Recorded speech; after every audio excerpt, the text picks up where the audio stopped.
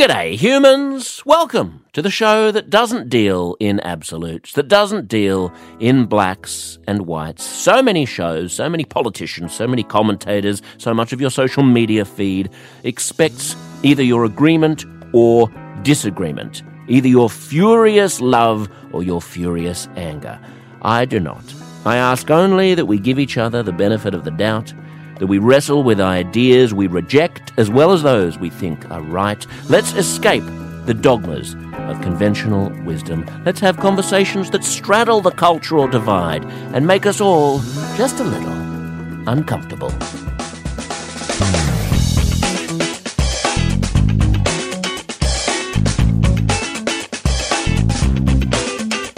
Today on the show, a brilliant man well known to Australians and one of the most elusive guests of this podcast ever. He's only ever appeared on 3 podcasts in his life, despite being requested as a guest many, many, many times. He doesn't like talking about himself. In fact, when I invited him on the show, and I had invited him on several times on different incarnations of various shows that I've done, he said, I'll only talk to you if we can talk strictly about the project that I'm promoting and not about me, which I thought was quite endearing. Don't worry, we talk about him anyway, because obviously I'm not going to take instructions from my guests about what I can ask them. But Todd Sampson is something of a national treasure. He's originally Canadian.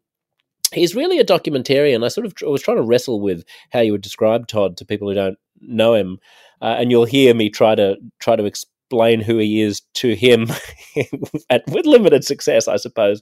But he first came to prominence in Australia as a panelist on one of Australia's most popular panel shows, which is called Gruen.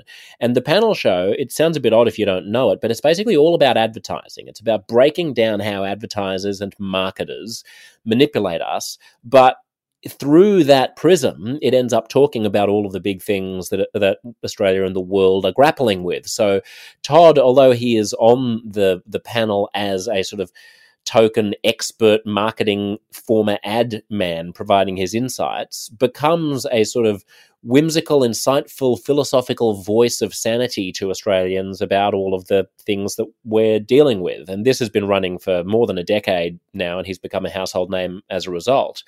And as an offshoot of his celebrity/notoriety, he has embarked upon a number of documentaries that he's made. He writes them himself. He produces them himself. He essentially is interested in the brain, the body, psychology, sociology, all of the things that make us who we are. And his latest incarnation of this is a big 2-part special, which is about to go to air on Channel 10 in Australia, called Mirror, Mirror. It's getting a ton of advertising in Australia. It's a big special event that they want all Australians to sit down and to talk about and to watch and to wrestle with. It's about body image and the way that we judge ourselves and the way that we are derailing our psychology with self-judgment about our own physicality. I wanted to talk to Todd not just about that, but about his extraordinary life. He climbed Mount Everest. He's one of those guys. You know, he went all over the world embedding himself in the most bizarre different subcultures as part of his television show Body Hack, which has been, nominated for all kinds of awards that I won't go into. I won't preface this conversation any further by simply saying if you don't know Todd Sampson, you should go and seek out some of these documentaries online. If you do know him, you will no doubt enjoy this conversation with me and the one and only Todd Sampson.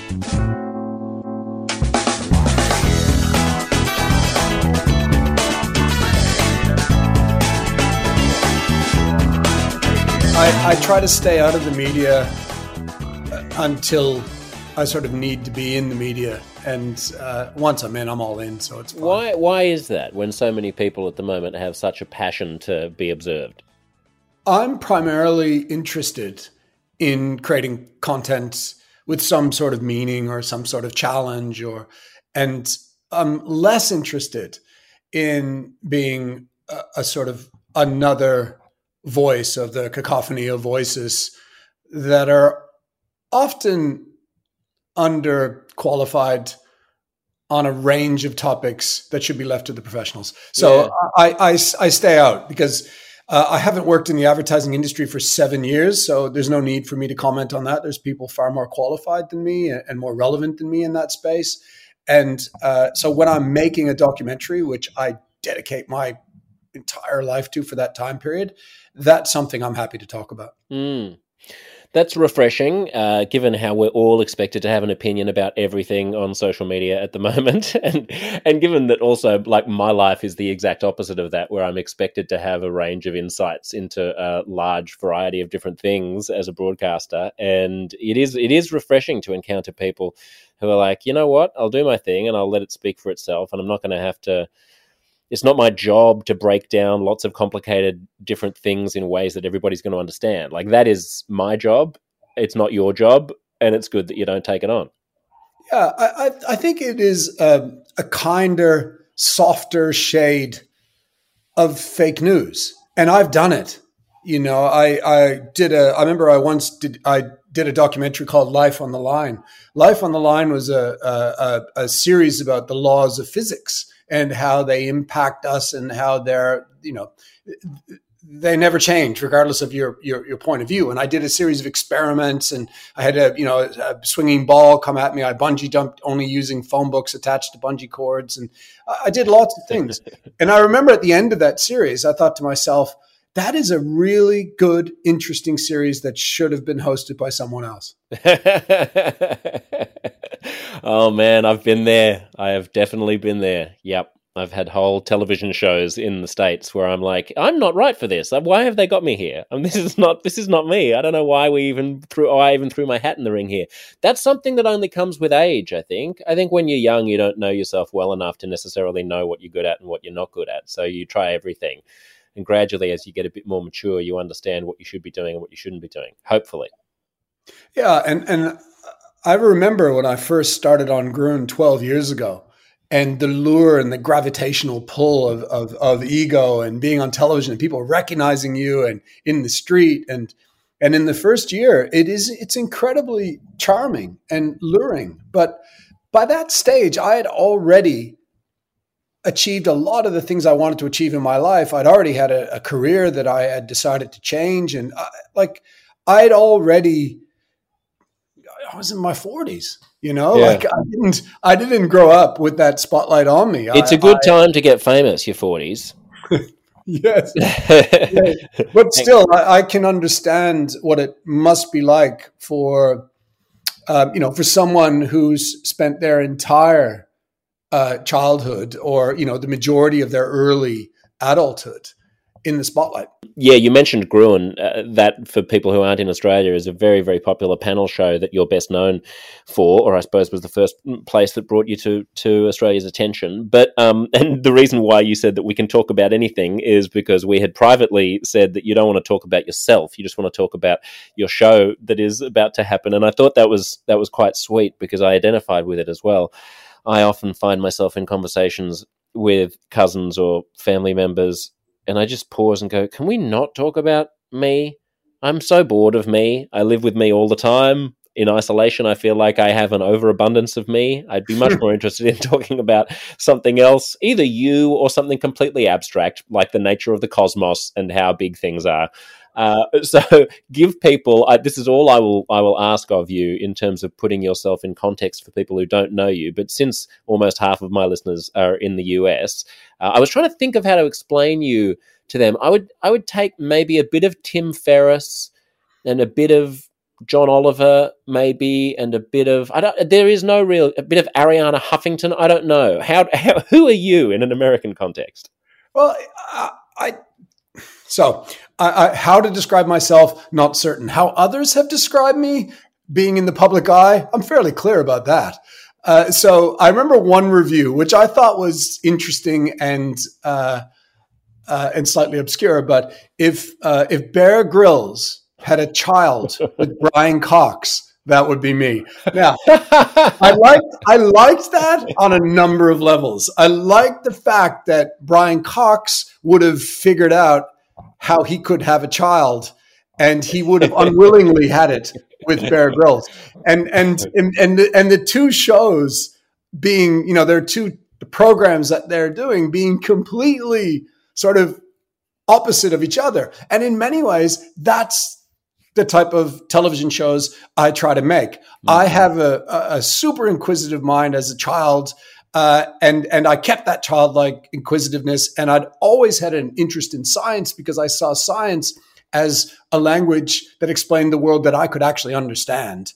And then on the other side, I had been a super adventurous kid and always trying to sort of get away from my home and explore. And all I wanted to do growing up on a small island on the east coast of Canada was escape. And so I smashed those two realities together to kind of create this, what I'd like to think is often adventurous, smart television. Yeah, and if Americans don't know Brian Cox, then they can substitute Bill Nye, the science guy, probably. That's good. I like Bear Grylls meets Bill Nye or Brian Cox. So where did advertising come in? That was the result of my insecurity and fear of living without money. I grew up in a family that didn't have money. It's a fairly typical story in many ways. My mom was a checkout girl at KFC, and my dad worked on the factory floor of Coca-Cola, and neither of them had any formal education. And I, at a very young age, where were you again, Todd? I was on Cape Breton Island. It's the arc of life. I was born in Sydney, Nova Scotia. Get out. Cape Breton Island. Get out. So yeah. Nova Scotia. So that all of my images of Nova Scotia, correct me if I'm wrong, wild, windswept, cold, hardy, communal. Yeah, a lot of people have this idea in their mind when I say the east coast of Canada of, a red-haired, freckled kid frolicking in the rolling hills. The Anne of Green Gables of Todd Sampson land. Annie would die in Sydney, Nova Scotia. Sydney, Nova Scotia is a former coal mining town that's under snow for 6 months of the year. It's a tough but beautiful place, but Annie would die there for sure. Okay, so young Todd escapes, and you say advertising was a backup plan or a way to make money. I didn't. I went to university. I studied a general degree and a general arts degree, and then I didn't know what to do with my life. So, what do you do when you don't know what to do with your life? You do an MBA. Yeah. So I ended up doing an MBA, and then one day the marketing lecturer, who I actually really enjoyed, she fell down a set of stairs and broke her back. And the result of that was they had to get a guest lecturer to lecture on her behalf. So I showed up at the guest lecture, and it was a creative director from an advertising agency. And he spoke about imagination and creativity and how, one idea could have an enormous impact, both commercially, but also socially. It had the ability to make change. He also clarified that arguably advertising is investment banking for creative people.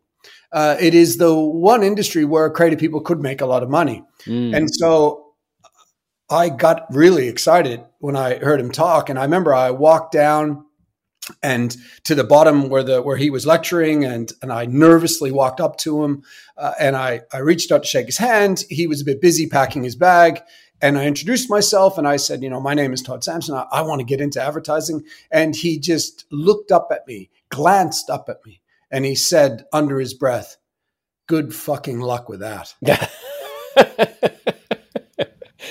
I love that story. I mean, the fact that it begins with somebody breaking their back, it's like a flashback in a Wes Anderson movie or something. Like, how did you begin? Well, it all began when the actual lecturer fell down some stairs. Oh my God, she broke her back. And then, anyway, very dramatic. I mean, it's so interesting that you frame advertising that way, because it makes me, I'm just remembering for the first time in decades, an exchange that I had with John Singleton, who was Australia's greatest ad man, and who went to my high school, Fort Street.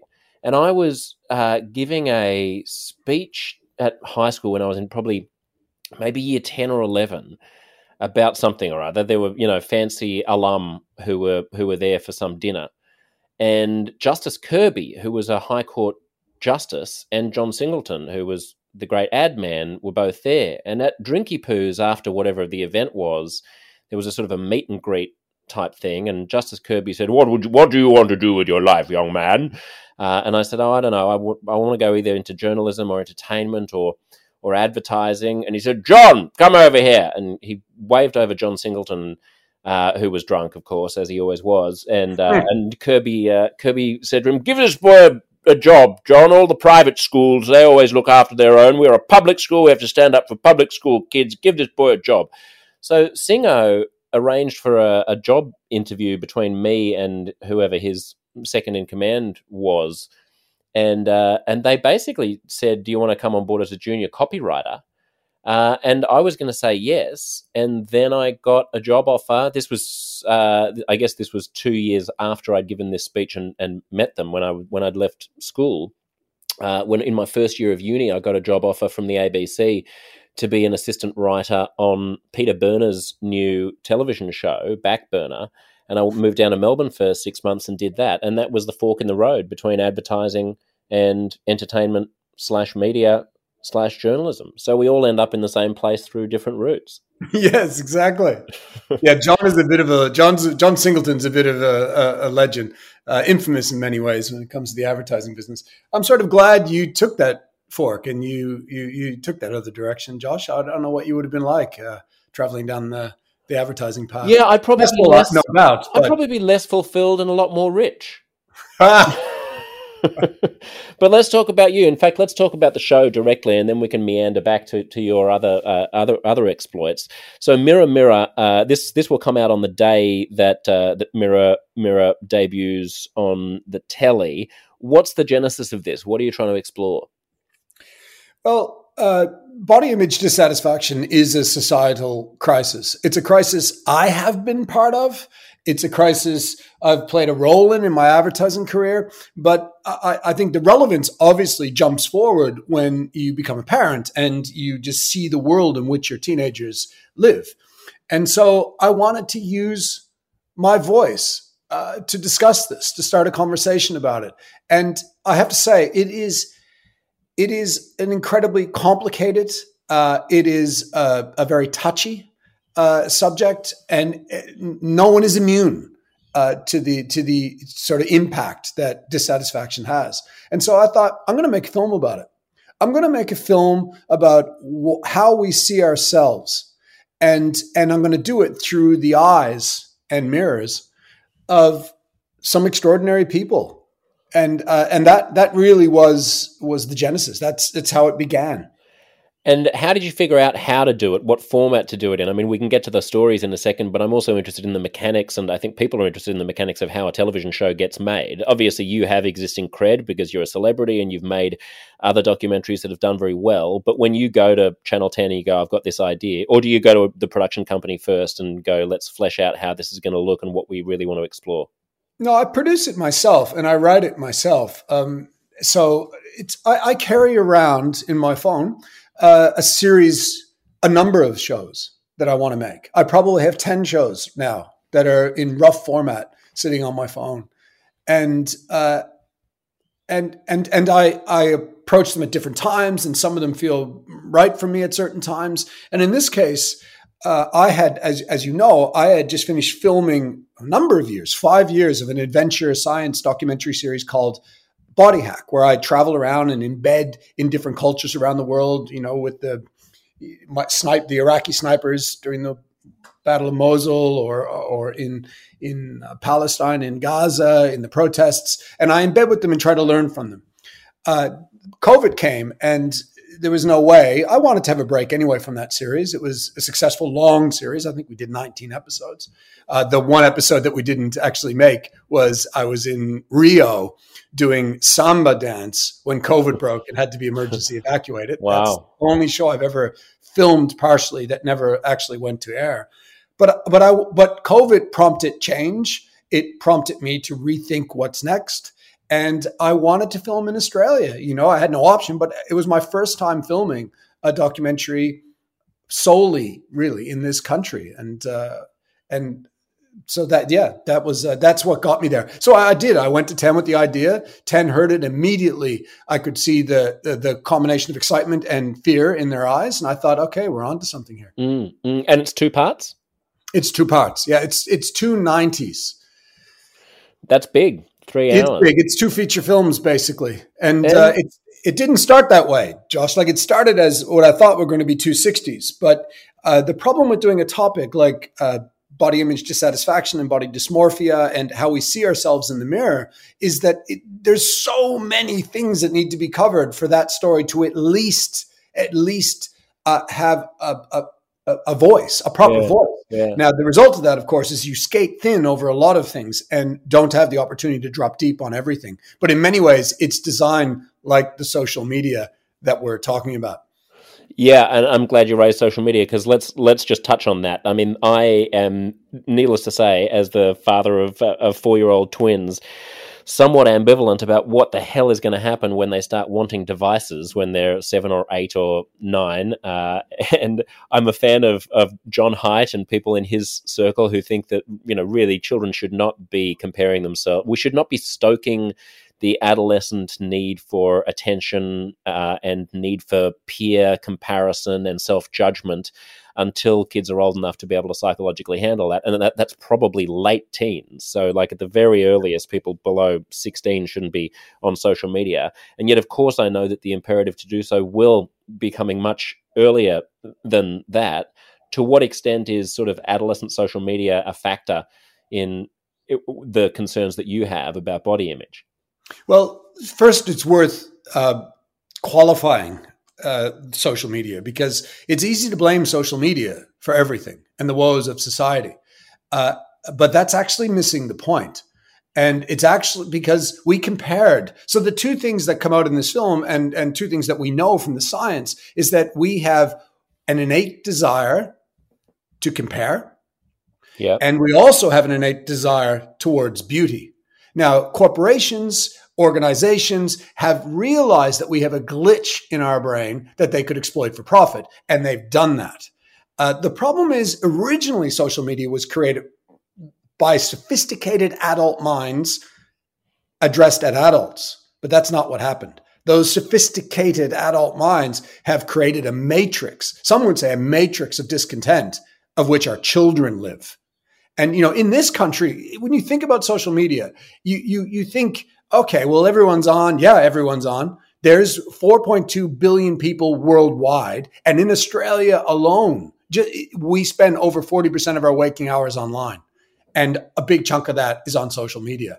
So yes, it is the water in which we swim, but it's really the water in which our children swim. And that's a lot of the focus of the documentary. I mean, and how do you balance what is good about aspiring towards, I suppose, a more healthy body? Like I've just finished doing a podcast for Nova, which was called The Rush, and each episode we looked at it. It was very similar. It's funny that we're talking right now because the last episode just went to air just dropped last week, and in each episode I look at a way in which our brains are attracted to and addicted to, and also repulsed by various rushes, dopamine hits that our brains can get. So one episode's about sex, one episode's about drugs, one episode's about sugar and fat, and so on and so forth. And in that context, I'm sort of subjecting myself to each of these experiences as we go along, which sounds familiar to you from Body Hack. But for the runner's high sort of endorphin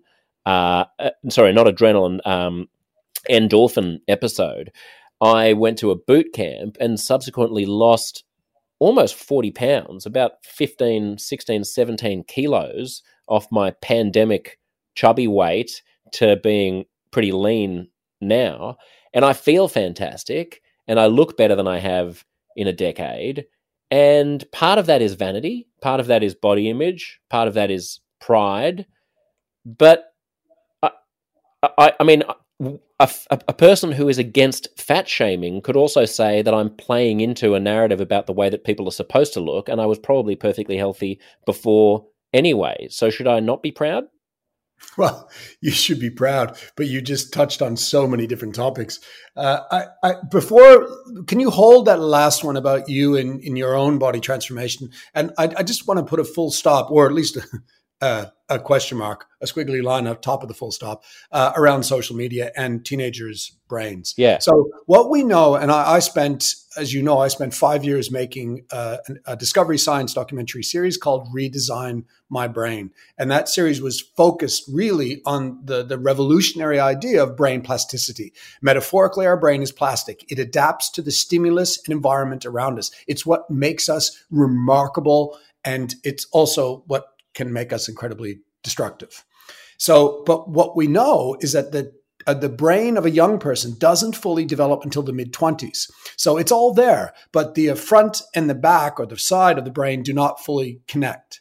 So the goal for a lot of parenting is to hold back as much brain damage, especially when the brain is so malleable up until that age of 25. So if we can keep alcohol out of the way, if we can keep caffeine out of the way, if we can keep drugs out of the way, if we can keep those things away, it will help preserve that sort of adaptation and changing of the brain to become the person that we become. We should also keep social media out of the way, because what we do know is that social media spikes dopamine. And dopamine, which historically has always been associated with, with love and with sex and sometimes with exercise, is now associated with social media. So we need to be careful. But my personal opinion is that prohibition, that didn't end well, is not the way to go.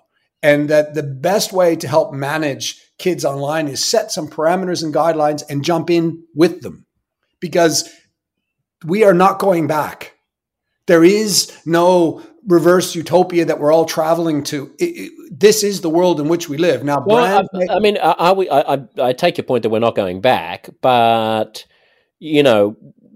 when cigarettes first became widespread, one could easily have said, well, we're not going back to an era without cigarettes. No, but we are going to go to an era where we understand their use and their harms better, and we understand that there are contexts in which they happen. I mean, I wouldn't be surprised if in 20 or 30 years we look back at the way that we use devices today, where anytime we're feeling remotely bored, we pull them out of our pockets and we just start plunging our psyche into other people's comments and judgments and arguments. We may regard that a bit like we now regard smoking on an aeroplane. Like, I can't believe that they didn't understand that there was a time and a place for that stuff. I'm not certain, Josh. I'm not certain that will ever happen. I'm not certain we can equate. I'd like to. We can equate the behavioral change that smoking specifically had with the behavioral change that social media, or arguably the internet or the mobility, has had. It will be different in the future, but I think the progression is not going backwards. It's going to go forwards into new areas of connectivity, new areas of us reaching out with each other and and weaving our worlds together. I wish it would go back to a meditative state where we would all be more centered, but I'm not certain that's going to happen. I mean, I'm very excited by the possibilities of the future in which we are all sort of neurally linked, and there are much more efficacious ways of interacting with each other, and we've got our augmented reality going on, and I can tap the side of my head and I can bring up a conversation with you or with anyone else. I just mean that I think that we will have ways of prioritizing our conversations that aren't reliant exclusively on grabbing our attention the way that the imperatives of social media currently are, so that there will be hopefully other values that we will elevate. And in this analogy with cigarettes, it's not about maybe cigarettes is an imperfect analogy. Every analogy is, but it's not about winding the clock back. It's just realizing that an aeroplane is not a place for smoking, and maybe sitting on the toilet, doing a shit is not a place to get to parachute your brain into an argument that's taking place on the other side of the world about something that you have no relationship to. But that's not Luddite. That's not anti-tech. Maybe sitting on the toilet is a moment to engage with the great meditation that's going on amongst all people, who are sitting on the toilet or something. Maybe there are other ways, other more sophisticated ways that we're going to be able to plug in. So I'm not pro plug-in or anti-plug-in. I'm anti the way that we are currently allowing 22-year-old Silicon Valley software designers with skateboards in Menlo Park to be the sole arbiters of how we engage with tech. Yes, and that, Josh, is a big motivation for making the film that I just made. Because I think when you have awareness of the matrix in which we live. It allows you to better use the matrix. The point I was making is believing it's going to go away or artificially taking it away, thinking that you're able to protect yourself from the thing you live in. I think that's not the way to do it, especially with kids today. I think I think it's through understanding. I think it's through understanding conversations and being in it, not being outside thinking and, thinking I hope the future will be better, because we see it through our own frame and we didn't have it. When I was young, my phone was attached to the wall, but my dad is 80 years old and he's on social media and I contact him every day because of that. And it's brilliant. But I see it going forward, not backwards, but I agree that it will be different as well.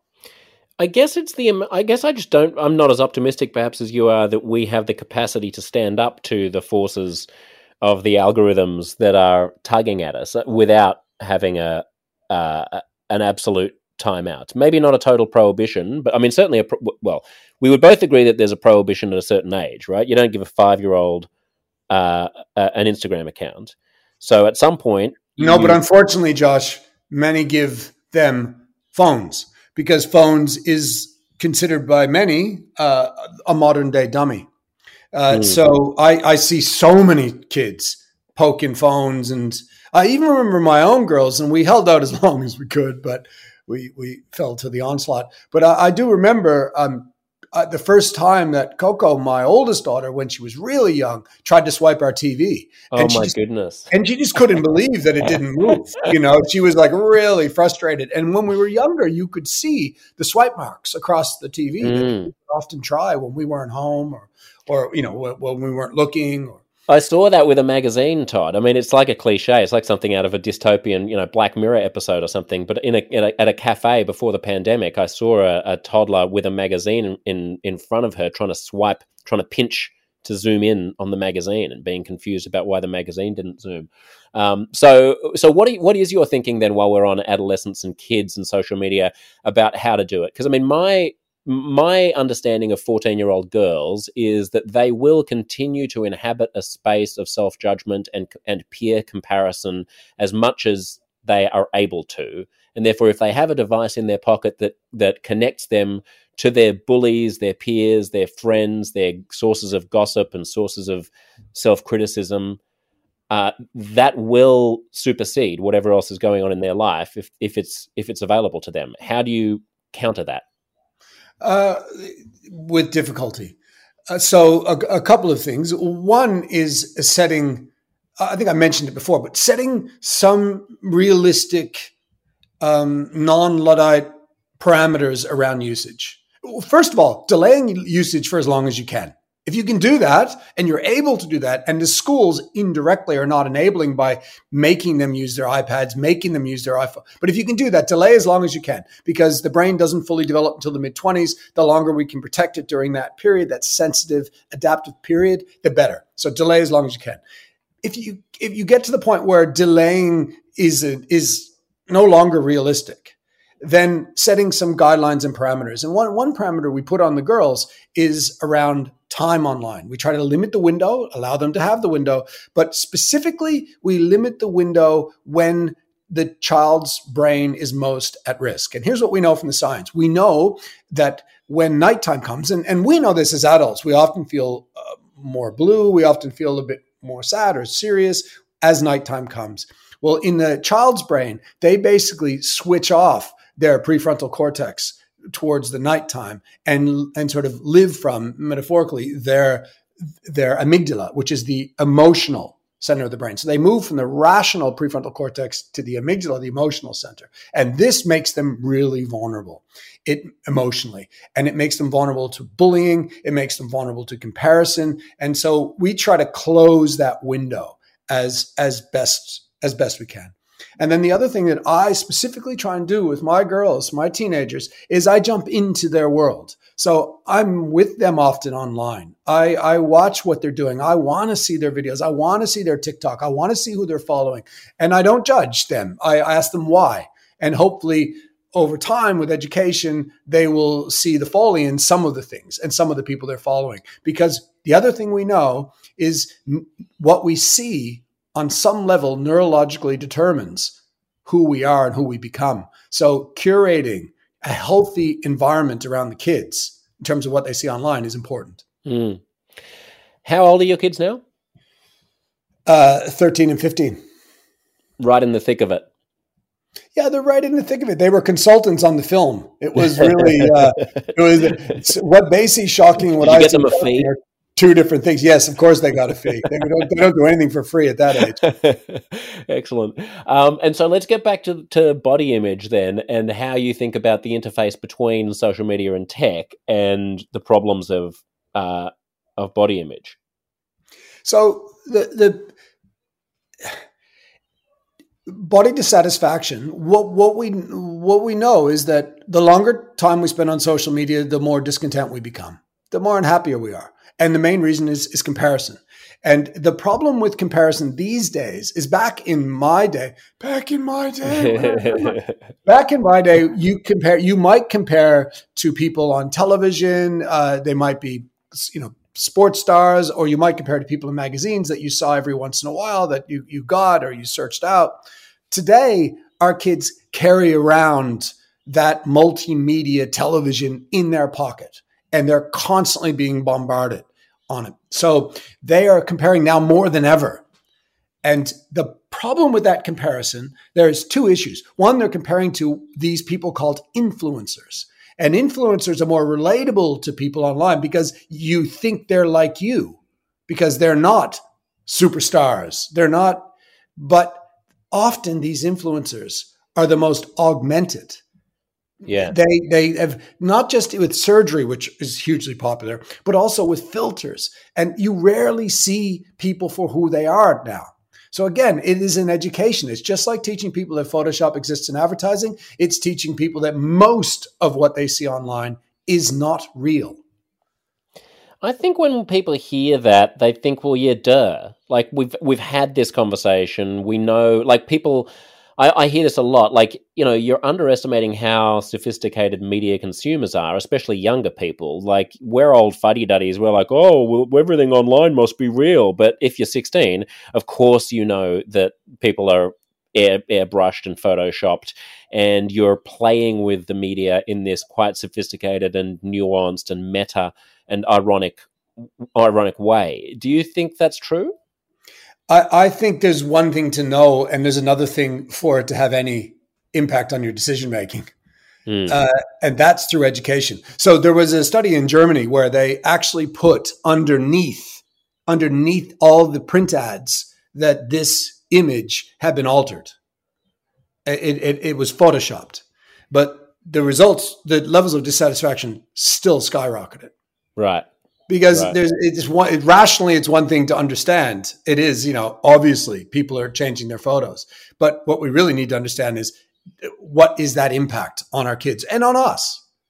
You probably know this, yeah. Josh, but one of the reasons that Gruen was, so successful, this television show on the ABC was so successful, is because it lifted the curtain on the world, on the matrix of which we live. But the people that are most susceptible to advertising are the ones that believe they're not. Right. Because like all levels of propaganda, if you think you're above it, you drop your defenses to it. And just because on a rational level we think we understand how that world works, that doesn't change the impact that it's having.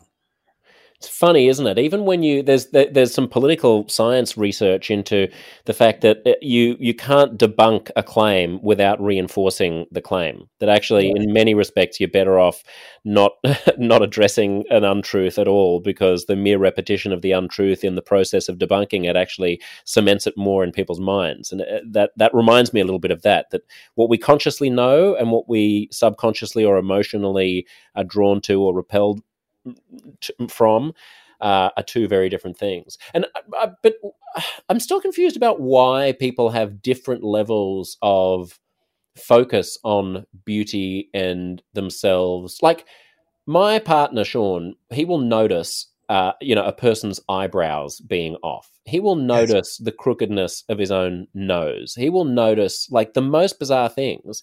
Bizarre to me. I mean, perfectly normal to him. He thinks I'm a complete doofus for not noticing anything. Like he asks, we're talking about, someone who we know whose name I can't remember, and he asks me what color their hair is. I have no idea. I mean, I can't tell you what color, my sister-in-law's hair is, because it's just not something that lands for me. I'm just not hardwired in such a way that physicality is at a premium in the things that I'm valuing or noticing. But for some people it is. Do you think there's anything innate about that, or is it that we've been raised differently, or what?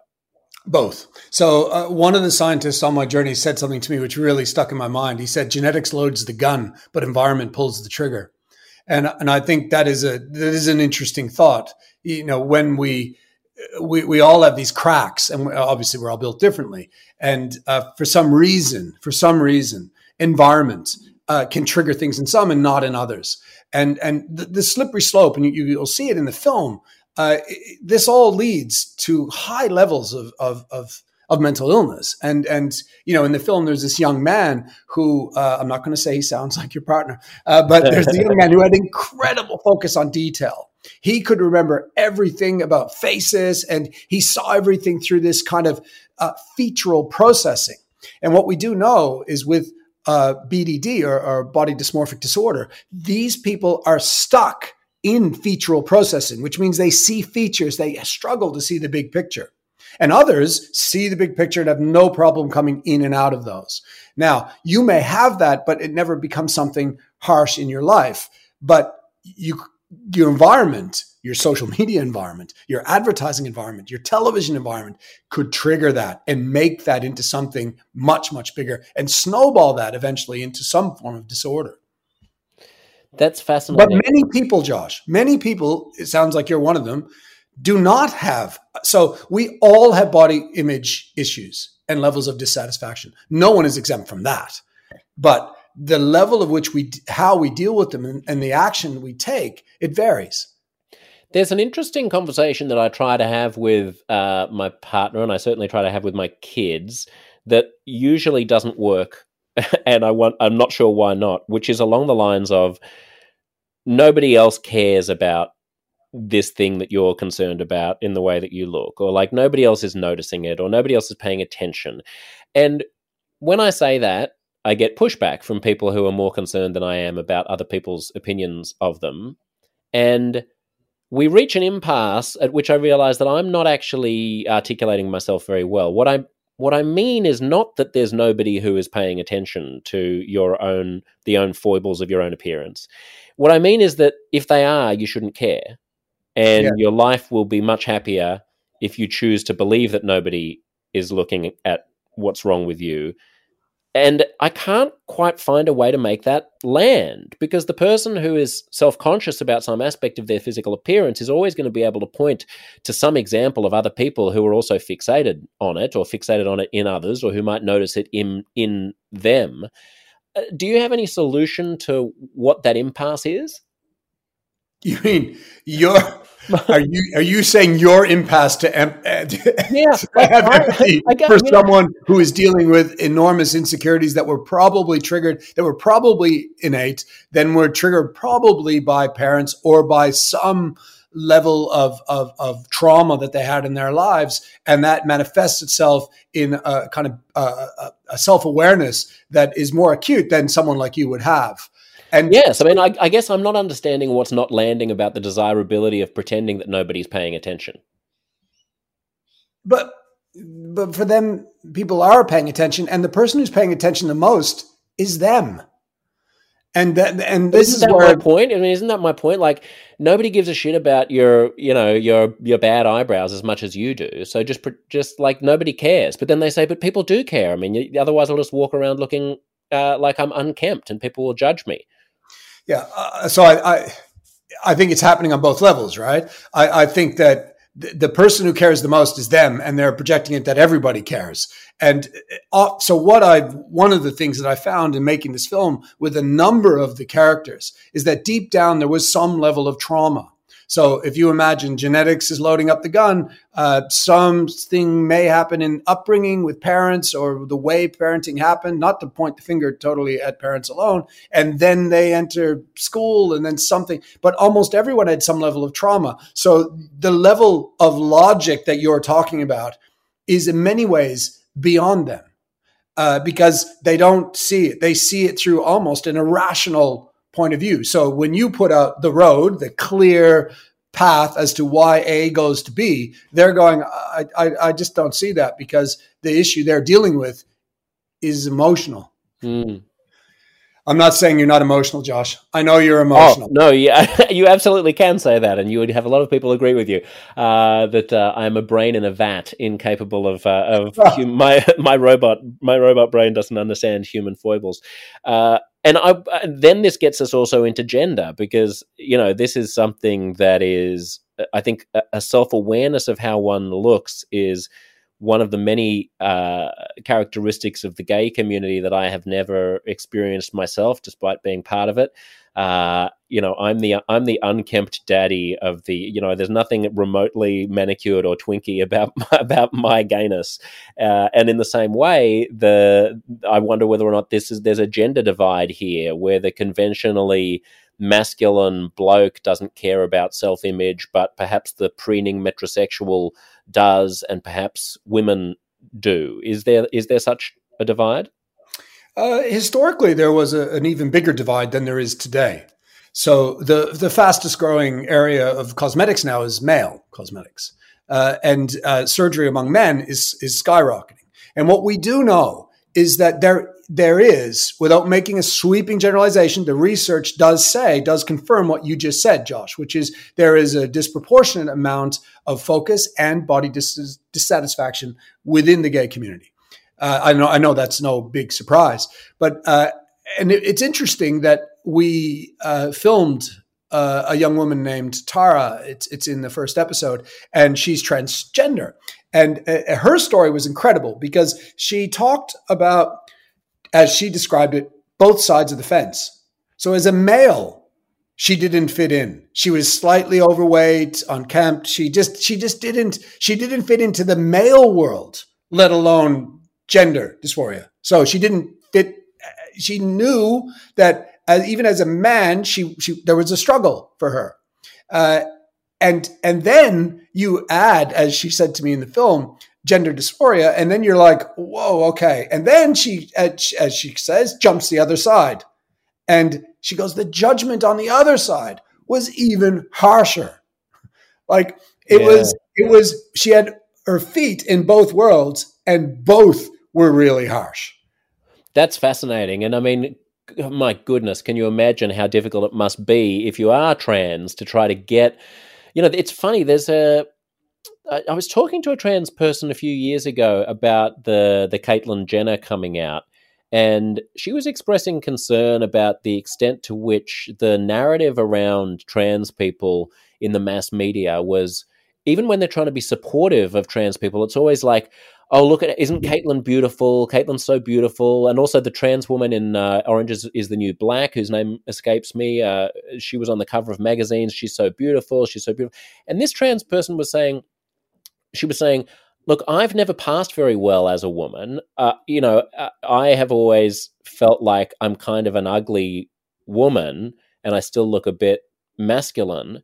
And therefore, it's a bit offensive to me to see all the celebration of trans people being framed around how well they're passing and how sexy they are as women. Can't we find our validity as trans people and also as human beings outside of whether or not we happen to look like the gender that we feel we are? And I thought that was an interesting take. It opened my eyes to how stressful it must be to be constantly focused on your appearance when you have gender issues. And this was what you just said. There's an excellent documentary called Disclosure, which was an inspiration for me around trends, exactly what you're talking about. But what you just explained was the reason I decided in the end to include her story. And her story is included not because she's trans, but because of this concept of passing. Yeah.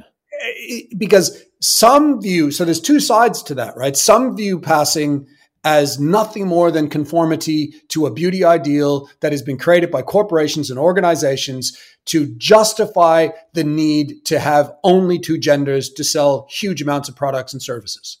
Yeah. And other people like Tara, Tara's explanation, I just want to fit in. Yeah.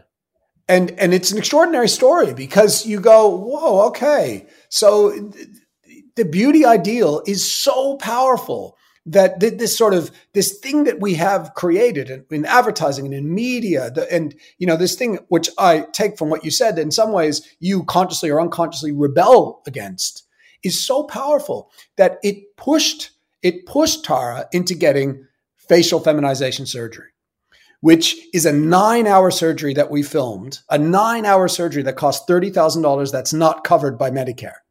Wow. It's an extraordinary story. It's a story I'm super proud to tell. And I know there'll be huge controversy around it. I know that.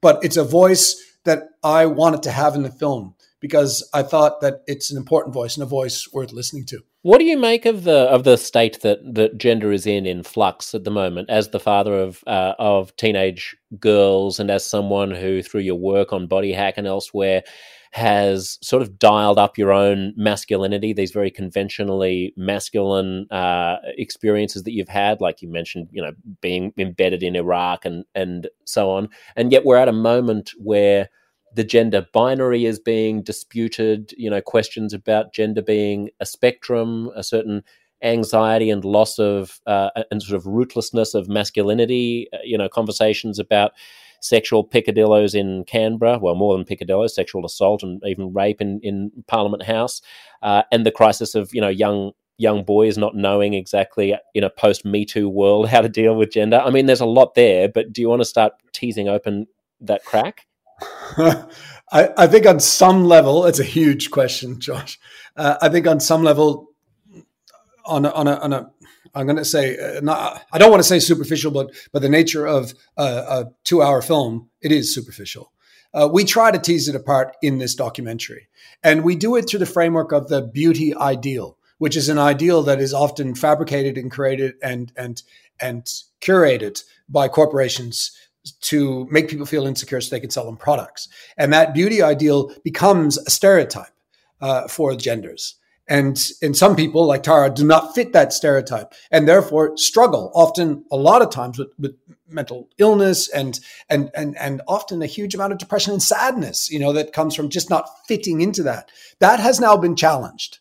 And I think it is being challenged more and more. And it's not as binary as, pardon the pun, but it's not as it was in the past. But that doesn't, it's still the lag effect of corporations and structures in society, the lag effect to catching up to this. It's huge. And a lot of people are left in the wake, of that change.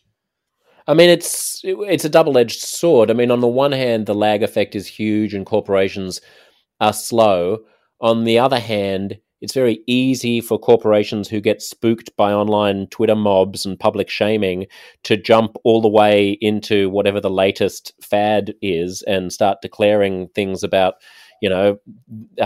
trans women are women, or, there is no gender binary, or whatever the hip. Yeah, I mean, I remember we covered it on Gruen. Pink is profitable. Right. Right, and I remember pink being used in everything, at one stage in the marketing because it was pink wrapping, or pink washing or whatever. Yes. So the corporations are always sitting on the edge. Some of them with triple bottom lines and concerned about society, but they're built to make money. They're built to find the kinks. They're built to find the weaknesses that allow them to exploit often our mental state to sell us things, because what we do know is an insecure customer is a more profitable one for the reason that they think they need something to complete themselves. But you talk about me. I mean, I'm best to speak for my own life and not on behalf of this massive issue. But you mentioned about me doing these kind of manly things and going into the war zones and things. But my girls don't see me like that, right? So in my house, it is a bit of a reversal where Naomi is the is the kind of dominant character. She is the alpha female. She's the alpha in the house, and I'm not. So I'm much softer. I'm much more with the girls, and I'm into Jet. Jet likes makeup, and I'm down with that. I'm like, okay, well, I want to understand your world as well, and I want to be a part of that. And if I can help, and if I can do things with you, then I'll do that. Where Naomi is no makeup. She's not into how she looks. She doesn't buy brands. She doesn't. She's the opposite. So in my household, I think a lot of people would be surprised thinking that I'm off doing all of these adventure things. But in reality, the hero of my household is Naomi. But do you feel a certain sensitive side that's coming out in your family life that is in contrast to or conflict with or complement with the aggressive masculine side that's coming out when you're on the road?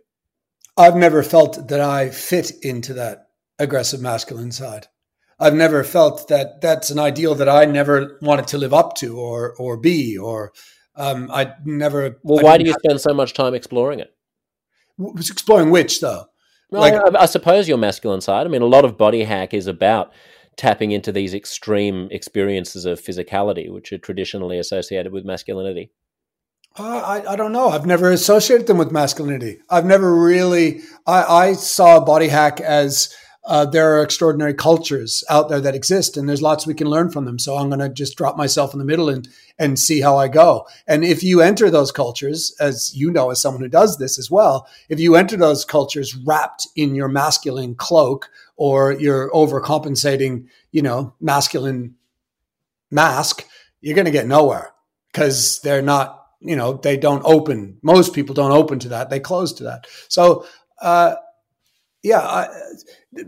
to the underlying question as to why I like to test myself in different areas, that completely comes down to my own insecurity. What is that insecurity? This is a combination of many things. When I was young, I always thought that I needed to prove myself. It started with money. When I was really young, I just was so scared of not having money because I didn't have it in my family that that's all I wanted was money. I carried this insecurity around of being poor. Then, I had success in my life. And then I carried this insecurity around of I'm not good enough, that it's temporary. And I remember I'd spent my young adult life climbing, mountaineering. It was my passion. I did so much of it. And I loved the suffering and the extreme nature of it and the physicality of it and being in all of that. And then I eventually decided to climb, decided to climb a cliche in search of an epiphany. I decided to climb Everest, when I was in my mid-20s. And I did it. And I remember I stood on the top, 8,850 meters. I had lost 15 kilos, the sight in my left eye. I hadn't eaten in, I can't even remember how long, but I think I had a Mars bar for a week or something. And I had very little to drink. I was totally, totally finished on the summit. And I stood there and I was lucky. I was by myself and I could see the curvature of the earth off the Tibetan plain. And it was amazing. And then I remember distinctly thinking, what the fuck am I doing here? And the answer to that is fear, is my own fear that I've been dealing with my whole life. I mentioned some of them to you. And then facing those fears, I felt better. I felt better. But that moment in my mid-20s changed my view of fear in many ways. I started chasing it less overtly with physical things, although body hack did unfold like that, but it's only because of my own experiences. But I started inwardly trying to face my fears through meditation and through frameworks of understanding, like different religions or whatever that might be. I changed it from a physical pursuit to a mental pursuit, and it's a pursuit I'm still on. Was it anticlimactic climbing Mount Everest?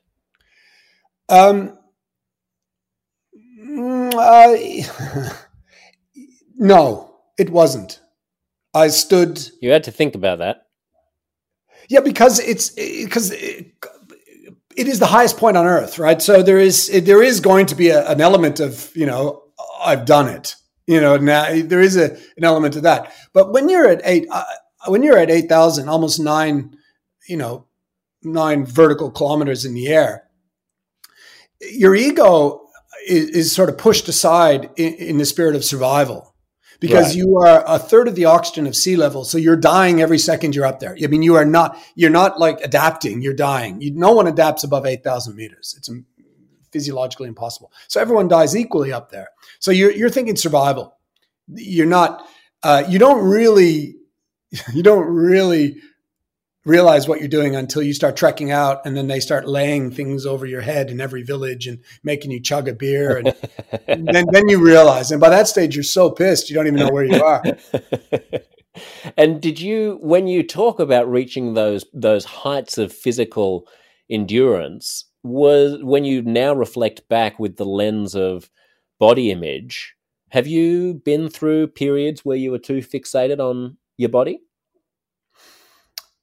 Yes, off and on. I've always had a functional lens to my body because I was adventuring as a kid. I was climbing sometimes 3 times a year around the world. So I always had viewed my body not so much from the aesthetic, although nice to have, but from the function, because it became a tool for me. So I obsessed about that tool. Yes, I would train hard. And even for Body Hack, what I would do is I would adapt my training for the adventure. So if I was in bedding with the Iraqi snipers in Mosul, I knew that we would be moving low to the ground and carrying packs. So I trained myself in a safe environment at home to do that. And so, yes, I did become obsessed with the functionality of adventure. And the thing with adventure is it is a great mirror, it is a great mirror. And because it can be harsh, it can be beautiful, it can be ego driven, or it can be, sad in its reflection. The reflections of adventure and the anticlimactic or otherwise nature of climbing Mount Everest, these kinds of things bring us to another aspect of social media, which I'd love your thoughts on, which is what it's doing to our head to constantly be trying to curate our own existence. Yes. Like, I remember I was backpacking around India not that long ago, not when I was a kid, but once I was a grown up with a couple of Aussie mates, and we were in like Kashmir, in like a remote part of India, and we were at this monastery on a hill which we'd climbed up to before sunrise, where you could go and hang out. And I spent the most transcendental sunrise listening to the monks chant and looking out over the Himalayas. And I mean, it sounds like such a cliche, the middle class white guy going and finding spiritual fulfillment there. But I did. And at the same time, my 2 mates were scrambling all over the mountain. This was, I guess, pre-Instagram, so it must have been about 10 years ago. We weren't taking photos on our phones, at least they wouldn't have been good enough. They had proper professional digital cameras and were scrambling all over it, taking photos of the sunrise over the Himalayas. When we got down to the bottom later that morning, they were spending all their time comparing photos on each other's phones, on each other's cameras. And I did realize, like, something has shifted here in our relationship to reality, that they're comparing their artifacts of an experience that they didn't actually have with each other. And I have nothing to show for my experience, but I actually had the experience that their photos will make people think that they had, but they didn't because they were too busy taking the photo. Yes. And I use that as a marker in my brain now for what we're almost all doing almost all of the time. I mean, back then it only happened when you were climbing up before sunrise to look at a Kashmiri sunrise. Now it's happening when you order brunch and you're as fixated on Instagramming it as you are on actually tasting it. Where's this all going? Yeah. I mean, it's a little sad, isn't it? When I climbed Everest, there were no, phones. I wasn't able to do any of that. I just basically had a camera, which I ended up losing. And I do have a photo from the summit, but I just experienced it for what it was. But in fairness, I wrote everything because I'm a diary keeper. I diary my dreams. I diary everything. I write everything down. So I did keep it, but I would not publish that. And I don't publish it. I'll tell you, moving to Australia was, which I did when I was, I've been here, in my 20s. I moved to Australia.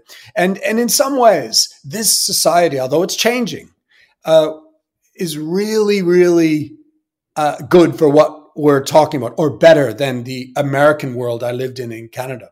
Because in Canada, when you tell someone you climbed, or in America, you tell someone you climbed Mount Everest, they often will jump on that in some and expect some sort of heroic story, or they see you through the lens of this achievement of climbing the tallest, and this symbol of success. Where in Australia, you tell someone you climb Mount Everest, they look at you and they, under their breath, they're thinking, "You fucking boastful moron." You just see you can just see in their eyes. So you don't tell anyone because that's interesting. It's one of the ways of really turning someone off, because we have this sort of psychological thing around tall poppy syndrome. That's so interesting. I mean, I even have a teasing moment in my Nova podcast about people who climb Mount Everest on the basis of it's almost the most childish way to achieve something. It's like an 8-year-old goes like, I want to do something really big by literally climbing to the tallest place on the planet. And I think there's a part of that sort of cynical attitude towards feats of any extreme achievement in Australia it's definitely literal. Like the amount of time where amount of times I have to swallow. It's not like, it's not like climbing Mount Everest and you're just swallowing it. But for me, Everest was, it was a series of mountains, of which that one was not the least interesting, because the altitude makes it interesting from a survival perspective, but it's certainly not the most difficult. Right. But the point you're making is, these days it's the equivalent of taking your journal and then publishing it, or, as you said, not living in the moment, but capturing that moment and publishing it. This is one of the things I try to do with my kids, is when we're on holiday, I try my best to get them to put down, don't see the sunset through the phone, see it through your eyes.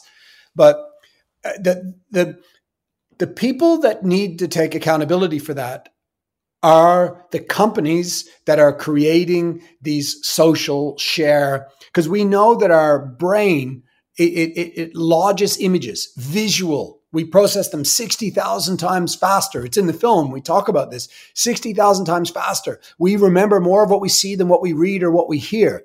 And so these companies that create these platforms know that. And so they just pump us with these rewards, these sort of dopamine hitting rewards over and over again, which then encourages us to do more and more and put more and more on. And the point I was making earlier about the future is, I believe these companies may come and go. I believe Google, potentially Facebook, we will move on to other platforms. But what doesn't change is the fundamental behavioral change that exists underneath them. The structures and brands themselves will come and go. That's interesting.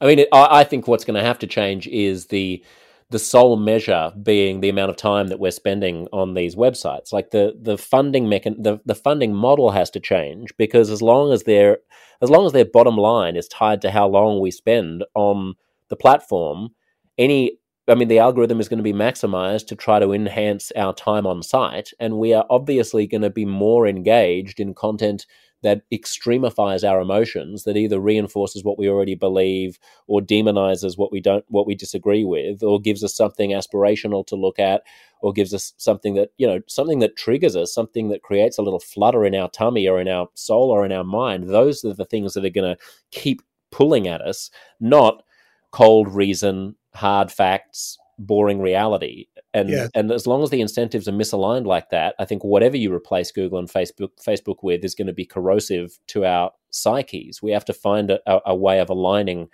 what is true and what is humane with what is capturing our attention online. I mean, I personally believe that we need to be protected from ourselves. And I do believe regulation in this area is important, as I believe in advertising. I think we all need protection.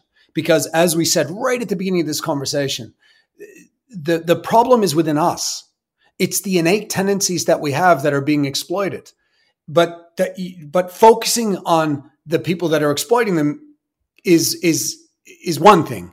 But it doesn't change often the tendencies that are getting amplified that exist within us. So in many ways, I do think we need protection from ourselves. Now, once you start doing that, of course, then everybody starts thinking, oh, are we going to be living in a nanny state? And, Australians argue we already live in a nanny state. But I think left to our own devices, Lord of the Flies. Let's come back then, Todd, and we can wrap up with this sort of element about my losing weight and my boot camp challenge and my pride in the way that I look and what the healthy, like, what do you make of, for example, the fat acceptance movement? So it is worth just caveating everything I'm about to say, as I'm an able-bodied white thin male that doesn't get sneered at when I eat pizza in public, and I can pretty much buy whatever I want without eyes on me. I think fat phobia is a massive issue in society. You see the opening of the film. We start with a series of kids in a kind of research format where we have two Barbie dolls. One Barbie doll is thin, the normal Barbie doll, and the other one we made bigger. And almost, bar two kids, 100% of the kids, when asked, which one do you think is bad? Which one do you think is lazy? Which one do you think is mean? Nearly all of the children from ages 3 to 11 said the bigger doll. Wow. And half of those kids have never been on social media. That's interesting. Yes. Could that be innate? Phobia is a massive issue in society. And it's an issue that we often don't talk about. And one of the reasons, and we discuss it in the film, is that language is difficult. Obesity, you need to put a disclaimer on it. Fat, some people like and don't like. The concept of being overweight and something being inherently wrong with that is rarely challenged. Yeah. The medical system often views or filters its diagnosis through the lens of obesity, through the lens of BMI, which was created by a scientist, by a mathematician hundreds of years ago before computers were invented. So we live in a world that, in the part of that matrix is fear of being fat or fear of being bigger or fear of what that does. And that is ingrained in us from our parents, from our schools. It is possible. 100% it is possible to be bigger and healthy. Is that true, or is that a politically correct thing that we're supposed to say? No, that's absolutely true. You can be fat and as healthy. I mean, obviously there's a bell curve, right? So there are going to be some... It's the same, Josh, as saying thin is inherently healthy. And we know that that's not true. Yes, that's not true. So you can be thin and unhealthy. I mean, so a fat person... And you can be fat and healthy, but it matters what I just want to make sure that we're not playing with words here. A fat person can be healthier than a thin person, yes. But in aggregate, a fat person is going to be less healthy than they would be if they weren't fat. And everything and every other variable was held. Okay, so what it comes... Well, not... That's not true. It is possible to be fat and healthy. It is possible. Well, but how healthy? Not as healthy as you would be if you weren't overweight. Yeah, but so how do you measure health, right? And that's part of that's what comes up in this film, is it's often through the lens of BMI, which then says you're obese, which then, based on... No, but isn't it true that like heart disease and cancer and... But you cannot, but it's important, Josh, not to confuse correlation with causation. Okay. So there no doubt is a correlation between being fat and certain diseases. Yes, it's of course, but being fat doesn't, like, there are plenty of bigger people that are considered fat based on BMI that are healthy. Yeah, I mean, look, BMI has its own problems. I mean, we don't need to go into that. I mean, Arnold Schwarzenegger is obese according to BMI statistics, right? So, anytime you're working out, the BMI is going to be off, and you might, but failing. I guess I'm torn between, on the one hand, the desire not to fat shame anybody. People should be allowed to be whatever size they want to be. On the other hand, noticing, for example, that in the United States, there's been very little public health information during the pandemic about the importance of eating well and losing a bit of weight. And something like more than 80% of COVID deaths among people under the age of 70 are people who are obese. And it's not something that we talk about. It's considered that it bumps up against fat shaming. And I'm just wondering if there's a needle to thread between not wanting to fat shame people, but also not wanting to be full of shit about the fact that ideally, if you're overweight, you'd probably be better off if you lost some weight. I think I think the focus should be on functionality and health, right? So I think that you can, I mean, look at some of these, I don't know it's a great example, but I remember these, I went and embedded with the sumo wrestlers in Japan. And by most measures, they were healthier and fitter than me. By most measures. Like, so, but this lifestyle of overeating to that level is not going to be healthy in the long run. But if you measure it by their physical ability or their functionality, they were much healthier than me. And not all of them were fat as we would see fat. Some of them were just bigger, right? Yeah. Interesting. It's a topic that I think is again, as you mentioned, it's not talked about because of the risks of talking about it.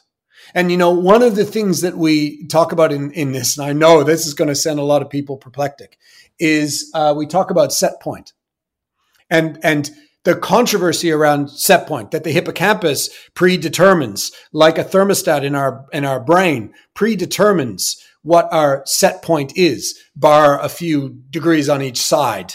And that it open. So the dieting is basically opening a window of which your thermostat will readjust eventually to your set point. And that dieting does not change the set point. The only thing that changes the set point is someone who kind of works on the dial, a mechanical. And in that case, we looked at bariatric surgery. And so we explored it from both sides. That's interesting. Yeah. Okay, I'm going to let you go here, but I just want to wrap up with any future thoughts about the way that we can kind of ensure ourselves against dysfunction in how we think about ourselves, how we can be gentler with ourselves. Awareness. So I know it sounds obvious, but having a better, just like understanding how advertising works, it's also understanding the details of how the other parts of the matrix, social media and television, how this all works, and teaching kids at a young age. One would argue that, media literacy today is as important as the other disciplines we're learning in school, because we need to try and make behavioral change, because we know that most corporations are focused. They're focused on some level on making money. Although I have to say some are becoming more responsible with triple bottom lines and trying to do their part. But we as parents can take it on to help educate and teach our kids about the world in which they're in. And I think a big part of that is getting in with them and understanding it, trying to understand it through their eyes. Todd, it's great to talk to you. Mirror Mirror is on Channel 10 Wednesday night. And then when's the second follow-up? It's Thursday night. So they're back to back. Back to back.